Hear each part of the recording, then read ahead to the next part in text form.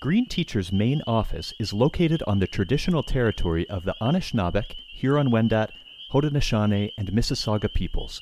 This territory is covered by the Williams Treaty. We all live in a watershed, and ultimately it comes down to clean water. Water is the resource. Everything else, yes, is important, but without water, we have nothing. All of a sudden, right before their eyes, many little tiny watersheds appear, and they can see little watersheds connecting to bigger watersheds, and all of a sudden that interconnectedness pops right into their minds. So it's place-based and it's applicable. And as you're suggesting, students take that ownership of it, and now they can act on these plans or run with these plans and see and connect with their friends and who makes decisions and how does this stuff work and what are we talking about here? Testing. Hey, I'm Ian. And I'm Sophia. And welcome to Talking with Green Teachers. This is the Environmental Education Podcast, where we discuss recent developments, big ideas, and creative approaches to teaching green.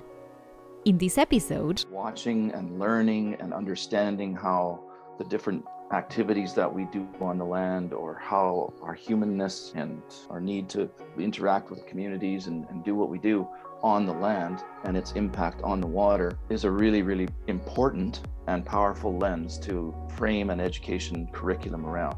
I mean, it's what we should be, in my view, looking at fundamentally as one of the keystone elements of our system.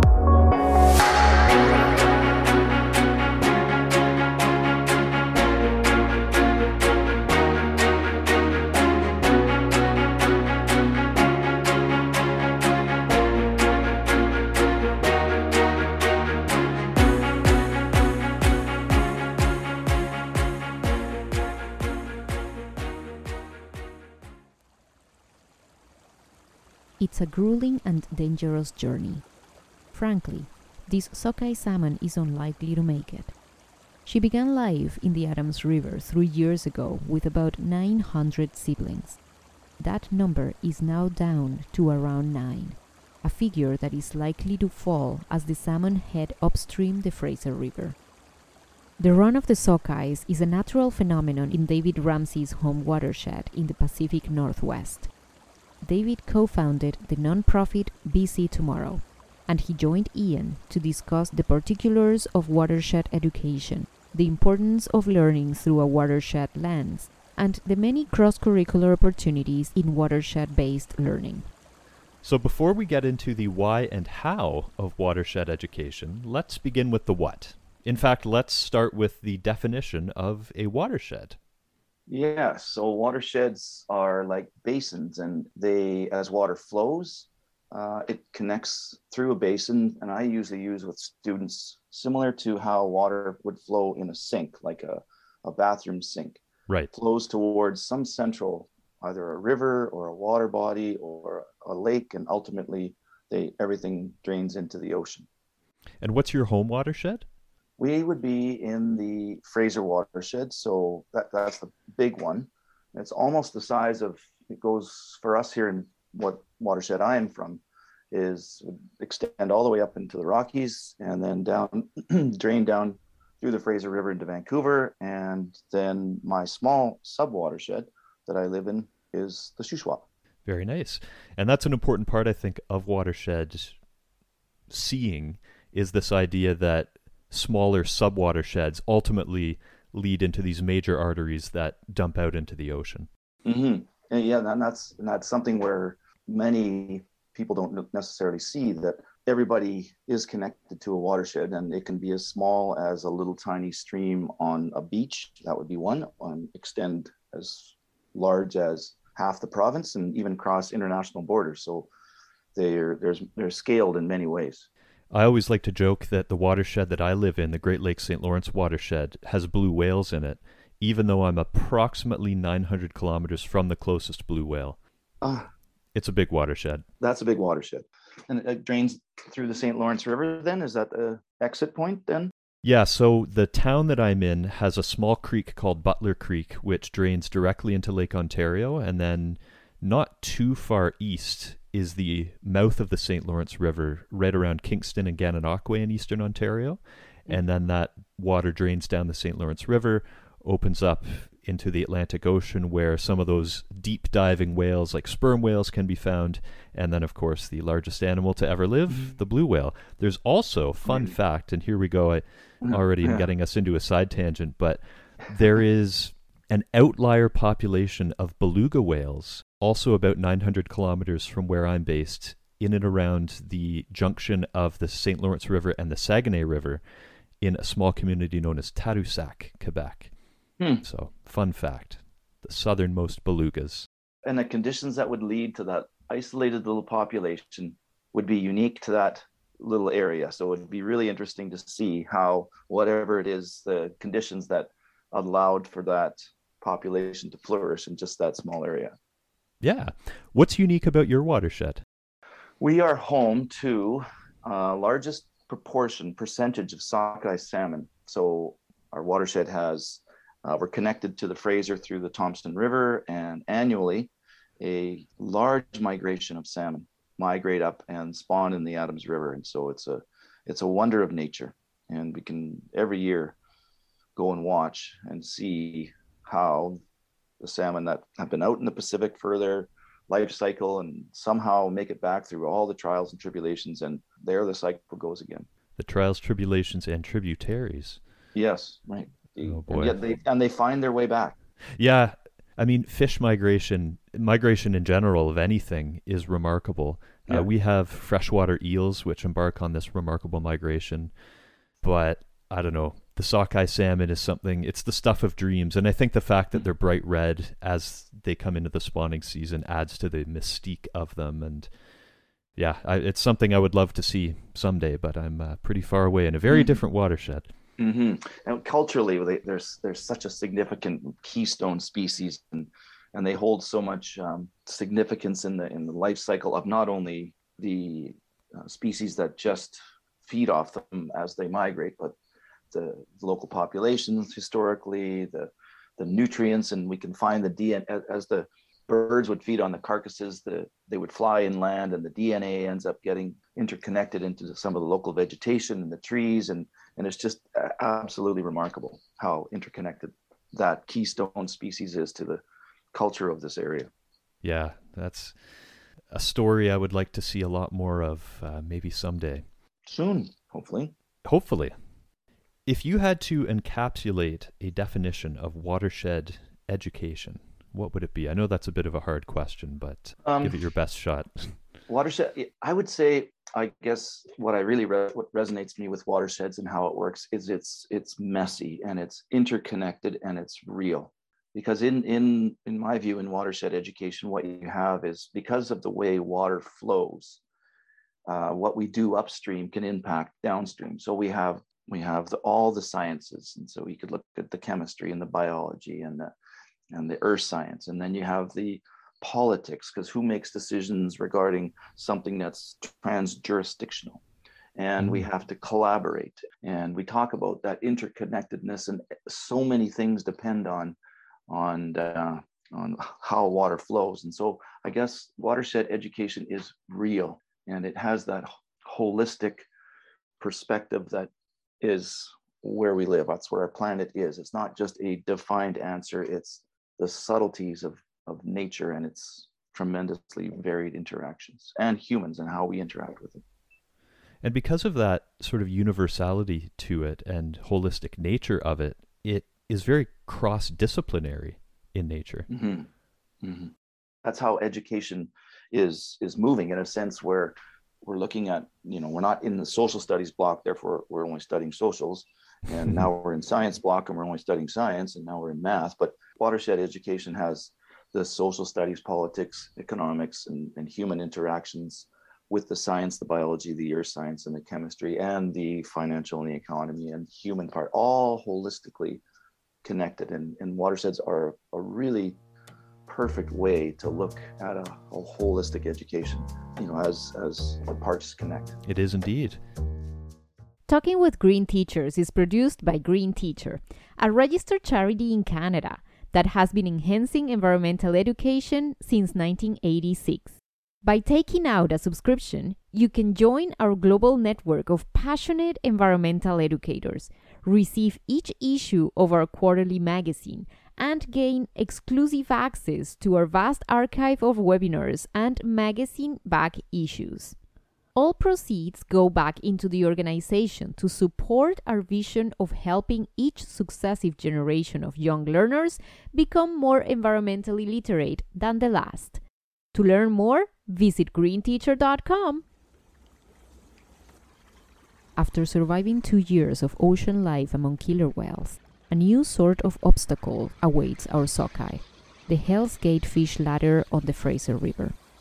She tries to find an eddy where the countercurrent is weaker. Moving on to the why of watershed education, and we talk a lot about the why on this show. Many educators, especially outdoor and environmental educators, are embracing place-based learning. And watershed ed, of course, is a subset of that. So why specifically is learning through a watershed lens so valuable? I think because of the holistic, messy nature, it's that to me is why, and because also we all live in a watershed, and ultimately it comes down to clean water. Water is the resource. Everything else, yes, is important, but without water, we have nothing. And so watching and learning and understanding how the different activities that we do on the land, or how our humanness and our need to interact with communities and do what we do on the land and its impact on the water, is a really, really important and powerful lens to frame an education curriculum around. I mean, it's what we should be, in my view, looking at fundamentally as one of the keystone elements of our system. Do you ever get students to look at maps based on watersheds as opposed to the somewhat arbitrary political boundaries? I mean, I say that recognizing that some political boundaries are defined by watersheds, but when you overlay the two maps, the political boundaries in many ways are quite arbitrary. Have you ever done the watershed map sort of activity?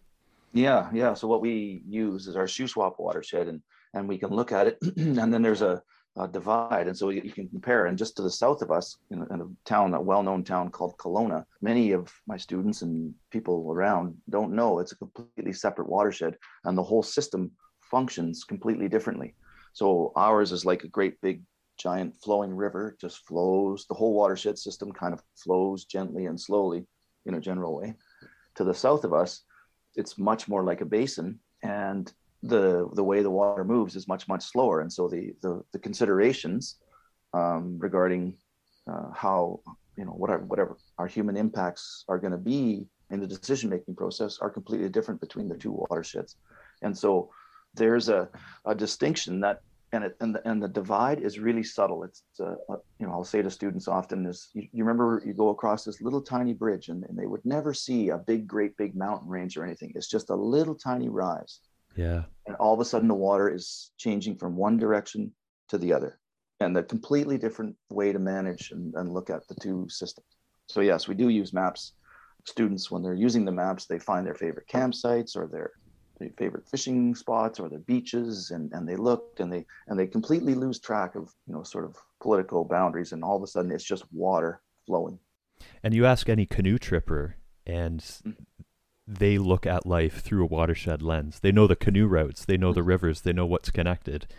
Whether they cross a provincial or a state or an international boundary is less important. I mean, maybe important for passports, but that aside, when you're out in the backcountry, you measure not by these invisible lines, you measure by where the water is flowing and how it's connected. Yeah, and that would define where your communities might be, where you camp or you stop, or the flowing of the water is going to have an impact on whatever your plans are. Yeah. Oh, absolutely. That's great. When it comes to understanding climate change, it would seem that watershed ed could be a really useful tool, a really useful lens. Can you sort of unpack that for us?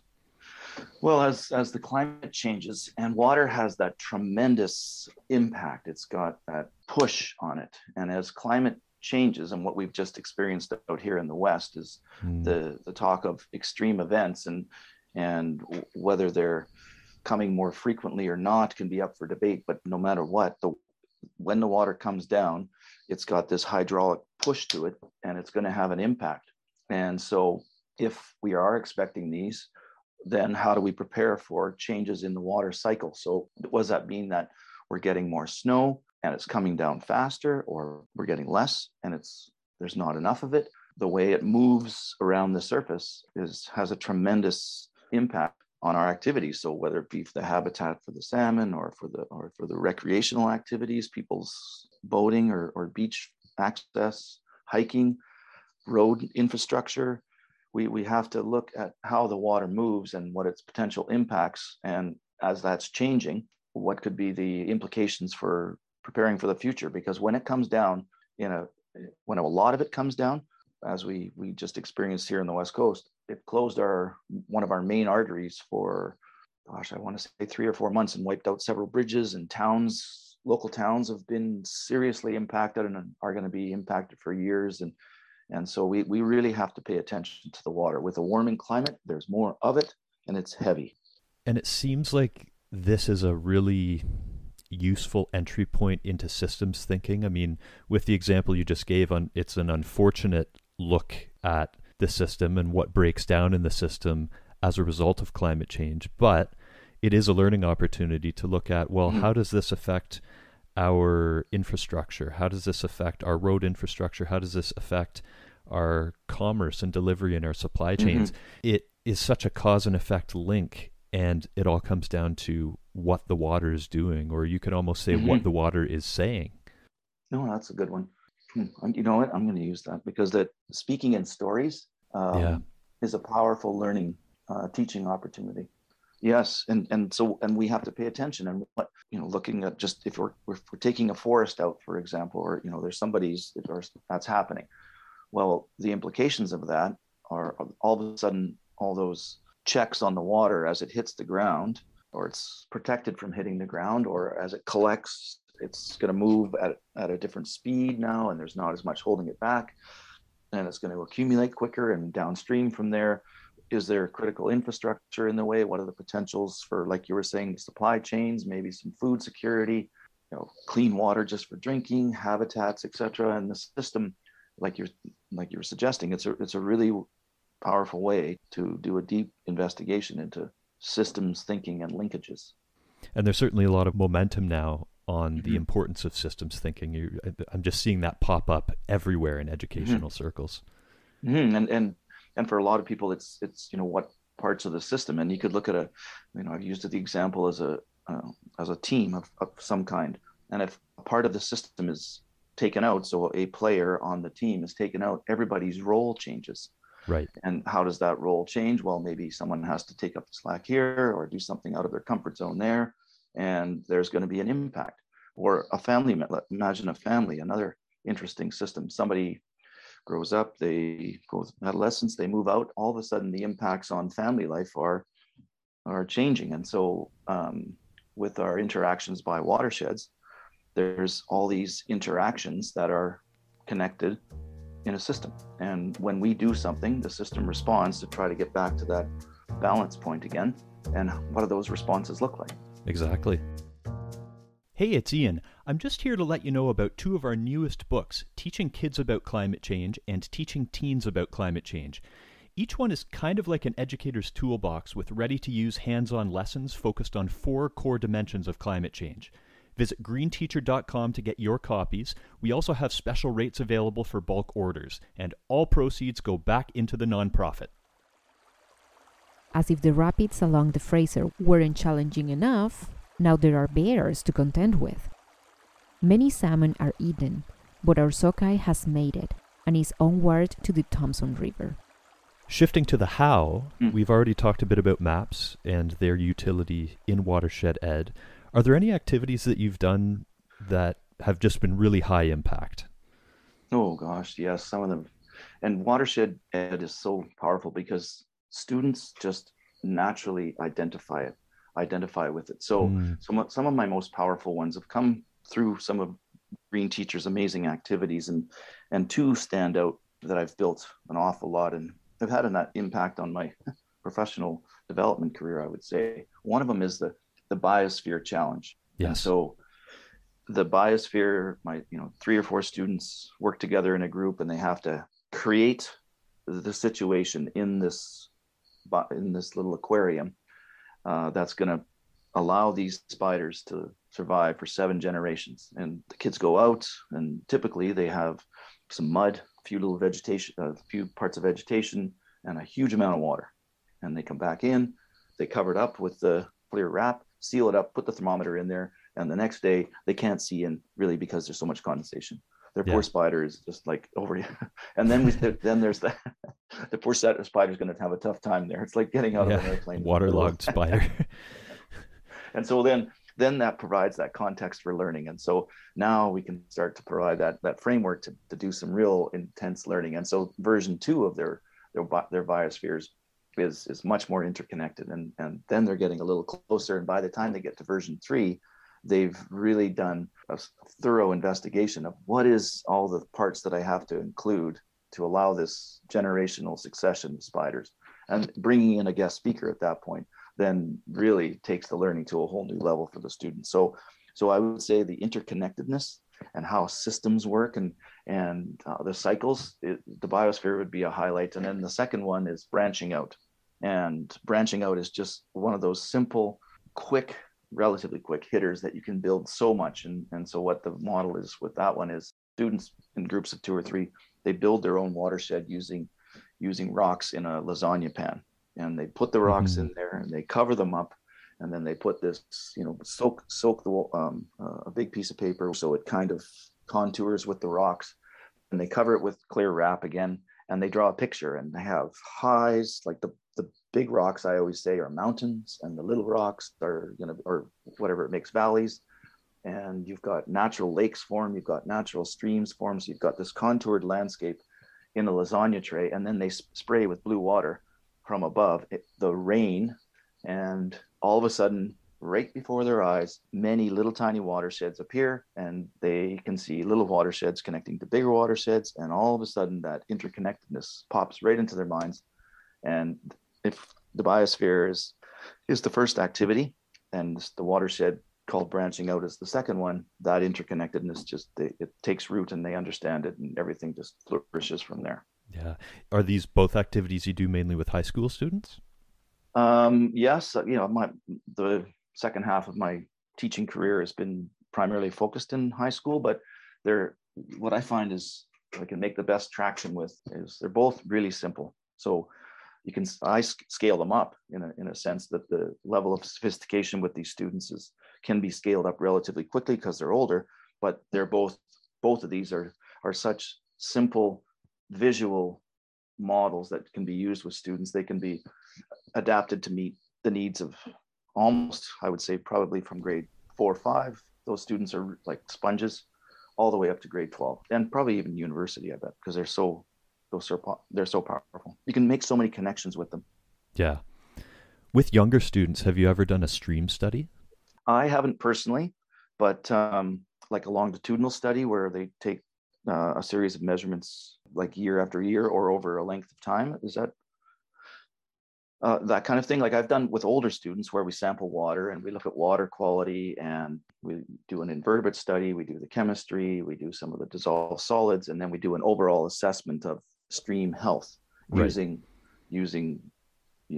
all those different variables. And I found that another amazing. Well, once you've done these other things, and then you start to take the biosphere challenge, the watershed, and then you start going into like stream analysis, they really understand it. It's a really good way to go. Yeah, like stream study is just so valuable at so many age groups. I mean, with really younger students, you're not going to be measuring pH levels, but you're looking at biodiversity. Even if you don't necessarily use the term biodiversity, you're still looking at what is there and how to tell one from the other. And it's great to get into dichotomous keys and all that good stuff, which you can do on laminated paper. Yeah, so many opportunities at all ages. And then you can layer it. So what's really interesting, and what we do in education a lot, is we do something with students at a younger age, and then we come back to that same topic a little later in their school career, and they've got more understanding, and they're capable of more, and all of a sudden those things that they visited, like those topics they looked at when they were younger, now open up with much greater degree of sophistication. Yeah, so I guess this is a call to action, or the subtext here is do stream studies at all ages Yes. and just Yeah. change the focus as you go. Yes. Well, and yeah, that's right. There you go. Obviously, young students are going to understand, say, water chemistry is that those are water atoms and they can have things with them.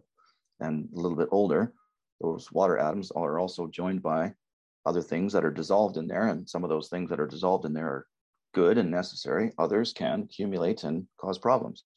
And then by the time they get to grade 12 or 11 and 12, we're talking about equilibrium and concentrations and saturation, but there's a progression there. Yeah.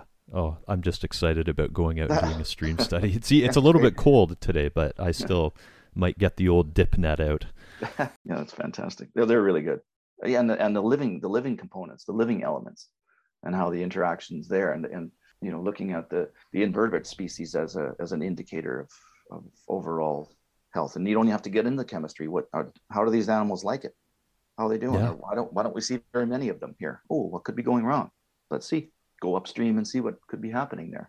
Yeah, that's one of my favorite activities is doing the biodiversity survey to, look at, okay, what do we have for mayfly larvae, stonefly larvae, dragonfly, damselfly, nymphs, etc., and just coming up with an equation essentially for ranking the health of the stream. And then, as you say, asking why. If it is at a particular level, particularly a lower level than desired, what is the reason behind that? Mm-hmm. Yeah, I know it's fantastic, and framing curriculum around that, because look at what you have, and when you ask those questions, that we've got science, we've got numbers, we've got decision making. So if there is that upstream downstream connection, who's making the decisions? Are there other communities that are dependent on this? What are the potential implications? Who's going to pay the taxes, and how do we keep the water clean? And on and on and on it goes. And that holistic examination is, the life is messy. And we're not meant to just sit in little silos and look at one thing in one block and individually. We need to look at more the interactions that happen. Messy is good because Yeah, messy that's is life. Yeah, that's right. Hi there.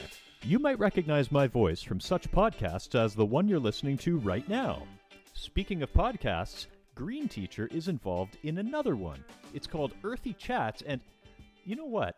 How about I let my co-host, Jade Harvey-Barrell, tell you the rest? Take it away, Jade. Thanks, Ian. Hello all. Indeed, we'd love for you to join us for Earthy Chats, our new podcast where we've come together to spend time picking the brains of the brightest and best in environmental education. Like busy bees, we'll be cross-pollinating ideas across our range of interests and knowledge bases to give you the inside scoop on what's new, who's doing it, and how you can do it too. All of the experts featured on the show have resources available Canada-wide in the Outdoor Learning Store. That's Canada's non-profit outdoor resource store. You can check out the range of educator and student resources available at www.outdoorlearningstore.ca. So whether you're a teacher, educator, parent, or just a general nature geek, there'll be something for you to sink your teeth into. Did I cover everything there, Ian? Definitely. Thanks, Jade. So yeah, Earthy Chats. Check it out on your favorite podcast app.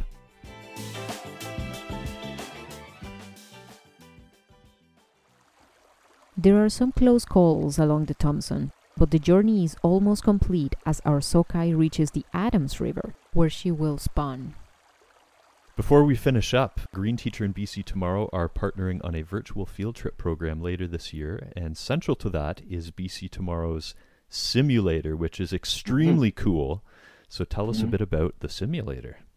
Yes, very exciting virtual field trip series. And the simulator itself is actually born of one of the root activities was my interactions with Green Teacher. And it came from watershed education, and what it's originated in Alberta Tomorrow, and they've been working at it, and they've made what they've made is an interactive simulator. And so we've benefited from Alberta Tomorrow's experiences, their creativity, their ability to work through some difficult challenges. And so what they've done, or what we've done together, is built a simulator that shows, like a time machine, how the watersheds have looked historically. So you can go back in time and see changes on the landscape for 100 years. So when your grandchildren or when your grandparents and great grandparents were around, you can see what the landscape looked like. how it changed. And while you're watching it change, you're looking at how things on the land that we've done have had an impact on a series of socioeconomic and environmental indicators. So what you would see is different colors on the landscape changing over time. So you'd see the agriculture change, human settlement change. And as those big variables change, how has the natural landscape and water quality, GDP, water consumption, how have some of those big indicators changed as a result of what we've done on the land? So go back in time, watch for 100 years and see how it's changed, and then go into the future and look at what the trends might look like when our students are older. So we're talking about their lifetime. And so we do the research and become experts using the time machine, see some of these cause and effect interactions. And then after we've done this investigation, we can pull back the simulator to today, and students get a chance to design a future for the landscape as they want to see it. And they get to apply their learning and create a future that balances out some of their concerns with these different indicators. So that's the basic nature of the tool. What I love about that is the fact that you look at future possibilities, some of which are desirable and some of which are undesirable. It's very place specific, but that you're getting students to act on it and to design it. And I think I'm very much generalizing here, but I don't see written into curriculum a lot about future casting and looking into the future that we want to aspire towards. I mean, certainly it is there in pockets, and there are champion teachers who do that, but a missing part of history is the history that hasn't happened yet. And especially with an age of eco-anxiety and climate anxiety, whatever term you want to use, we need to know what we are aiming towards and what is possible. And I think that's just one of the great strengths of this simulator, is students get to take some agency over where things are going. Well, here's a classic. I got lots of students in my career over the years. I'm not going to learn. What's the point of this? I'm never going to use this stuff. Of course. Okay, yeah, and the classic stereotype student, and I'll say, well, okay, maybe, but look at this. We're talking about your future here, and these interactions are happening, and apply that. What do you want that future to look like? And all of a sudden, what you see is these, I guess you want to call them education resistors potentially, or, why am I ever going to use this stuff? Applying their learning, their whatever skills they're understanding, everybody has a connection to the land. So all of a sudden they're looking at places that they have a connection with and trying to figure out a way to have that however they want for their future, their families, their next generations. And that turns it from, I don't need this stuff, to this is what we're talking about in my landscape. So it's place-based and it's applicable. And as you're suggesting, students take that ownership of it, and now they can act on these plans or run with these plans and see and connect with their friends, and who makes decisions and how does this stuff work and what are we talking about here? Yeah, it's so inspiring, and inspiring while being grounded in reality. This isn't pie in the sky stuff. This is, and yes, there is complexity, and any complexity scientist would tell you we can't entirely predict the future, but there are a lot of indicators that can give us a basic idea of where we might be going, and it at least sets the groundwork for that important planning. Yeah, and you're right, exactly, and you're mentioning about the anxiety and the eco and climate change and that sort of thing, and what do we need to do? Well, we don't, like you're saying, we don't necessarily know, but when we act and we're actually doing something. So what I've been saying is, when we take learning at school and apply it to some of these big things, all of a sudden the anxiety starts to come down, because, now we actually see that we're doing something, we're acting, and we're looking at possibilities. And like you say, we can't predict the future, but there's certainly a lot of those trends and patterns that we can identify with. And all of a sudden, I think when students are applying their learning at school, we've got an element of hope. We've turned that table a bit to something that, this is what it looks like or could look like, and what things and what steps can I take to address some of these concerns. Yeah, realistic hope. Yeah, take it out of the, people are going to frame it however they want. Okay, well, let's, if we want to talk about sustainability, see for yourself. Let's see what we have here. What does it look like? And on a big scale, you can see, so we have, the way our simulator works, you can look at the whole province, or you can zoom right down into your individual watershed. And I find that's quite effective, is that you've got these provincial trends, and that's a good way. Okay, so that's big, and how are we going to deal with that big area? Well, now let's get down to just our local area, because there's the global thinking, but we need to act. And this is where the on the ground strategies align extremely well with the simulator. With the simulator, you see the big sort of holistic view. But if we say, for example, improve natural landscapes, that has an impact on our water quality, that has an impact on our habitats, that also has an impact on our GDP potentially. And so by doing these small on the ground strategies locally, we're going to generally have an impact on the bigger picture. For sure. Well, we will include in the show notes a link to the simulator on the BC Tomorrow website. And for anyone listening, we invite educators, especially in BC and Ontario in Canada, to contact us about the virtual field trip series. It's going to be a lot of fun. I'm really looking forward to it. Yeah. Any final thoughts before we sign off? Thank you so much. I look forward to connecting with everybody and learning. And what I guess a final thought is I'm really inspired by how much people are doing, and the collaboration leads to inspiration. So we can inspire each other to work together and share strategies. And I think it's a real. We could look at things as we're in a challenging time, but that challenging time is an opportunity as well, as you mentioned. So I'm looking forward to working together. Yeah, opportunity is one of my favorite words, and that's a great way to end off. Thank you. Thanks so much for joining me, Dave. Thanks, Ian. It was a great time. Thanks so much. It's inspirational to chat. As always.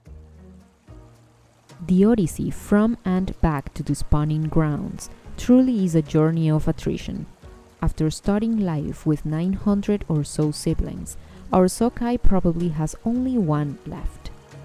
Upon hearing this fact, there are more than a few looks of awe among the students as they roll up their pant legs and get ready for their first aquatic study of the year.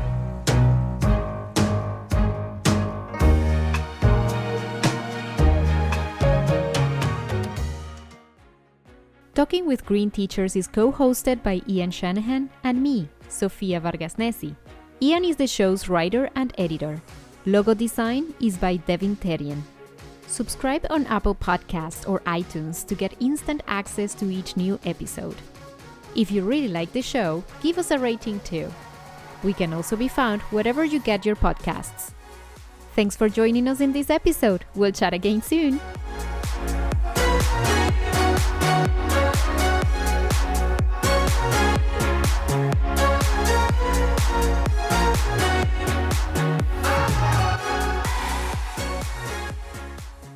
I've always liked dippers, so Good. I don't know why. They're quite widespread internationally. Like there are various species of them, but they're not in Eastern North America. So I'm gypped in my dipper explorations, which is too bad. But there are other great things about my home watershed. Yeah, no, that's really cool.